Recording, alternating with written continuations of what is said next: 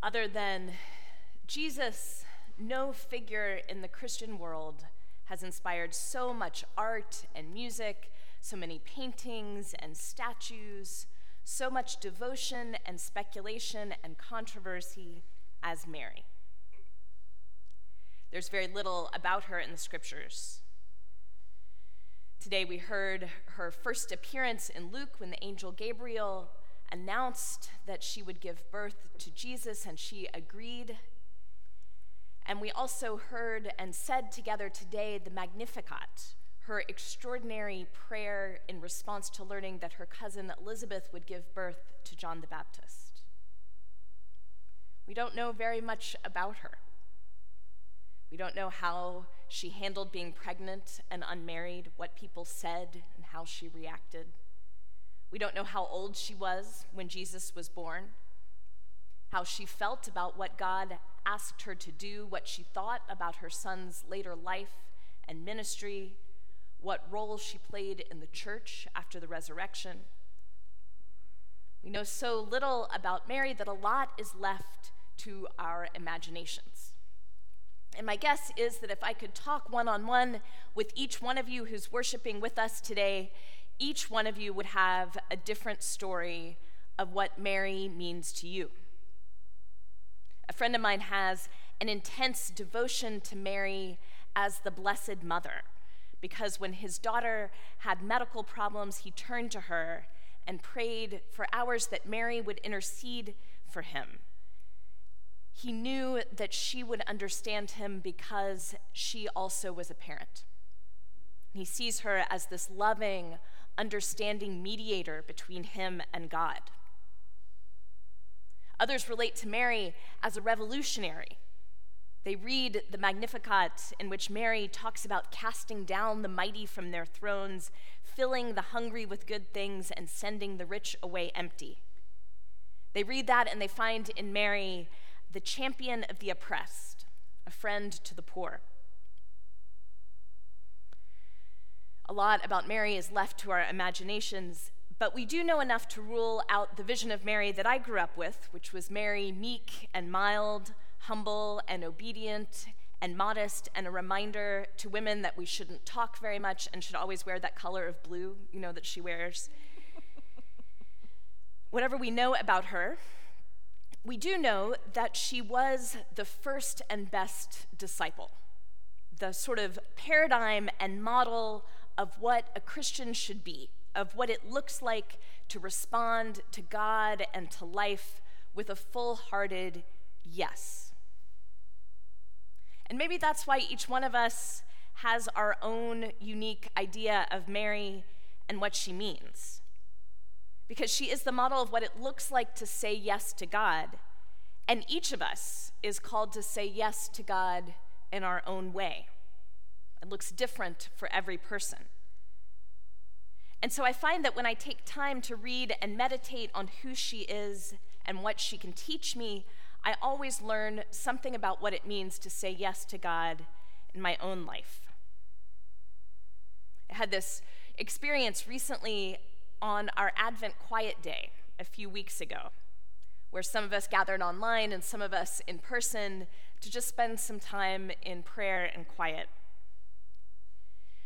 During the Quiet Day, I invited each participant to spend some time with an icon of the Nativity.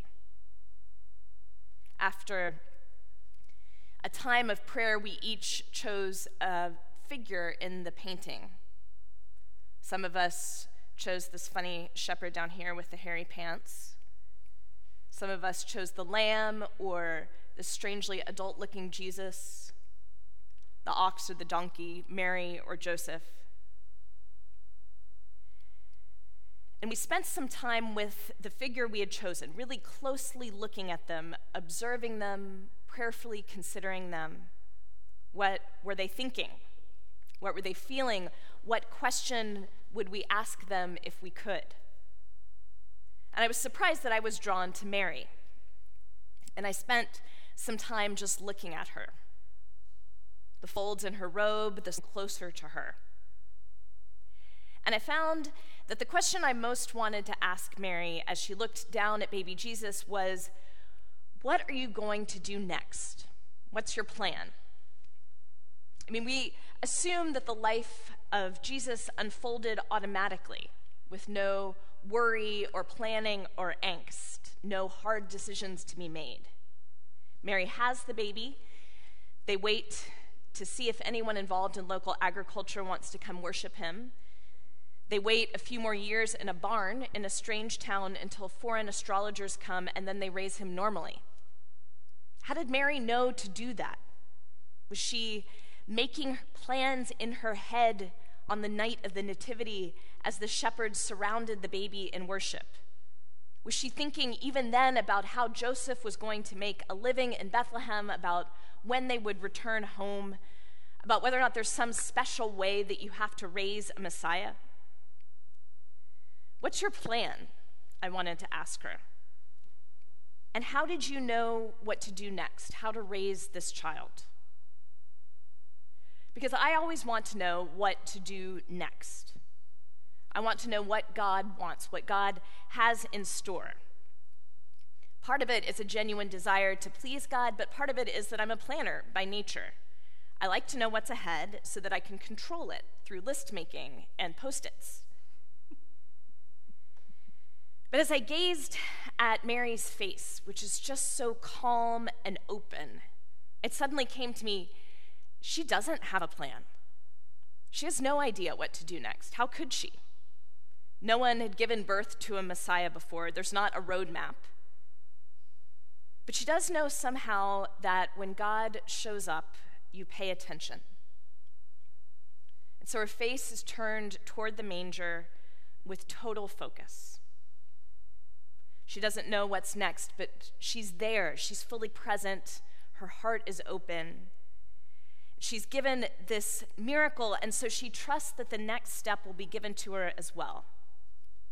And until then, she's fully present to what is. God seems to work with us a little bit at a time, I think. At least in my experience, God doesn't show us the end of the story before we begin. God doesn't let us skip a few chapters ahead so that we can prepare and take notes. God doesn't care about my to-do list. God doesn't seem to turn on the lights for us so that we can see where we've been and where we're going with total clarity, but instead shines a spotlight just one footstep ahead of where we are. And then when we step forward into that light, the spotlight moves ahead again, just one step. And as much as we want to see exactly where we're going, most of the time, God just lets us see that next step. Or in much more poetic terms, Marin writer Anne Lamott says that God provides lily pads to guide us across the swamp of doubt and fear. One lily pad holds us up and allows us to grow until we're ready to leap to the next one, and the next lily pad appears just then. So we make our way through life one lily pad at a time. The pandemic has shown us in such a powerful way that we can't know the future. We can't know even what the next day is going to bring. Life is unpredictable and surprising, and we can find ourselves somewhere that we never expected to be without any idea of what can come next, and that can be so hard. But Mary invites us to rest just for a minute, if we can, in not knowing what comes next. To trust that all we can do right now is be fully here with our hearts open, and to trust that the next step will be given to us as well.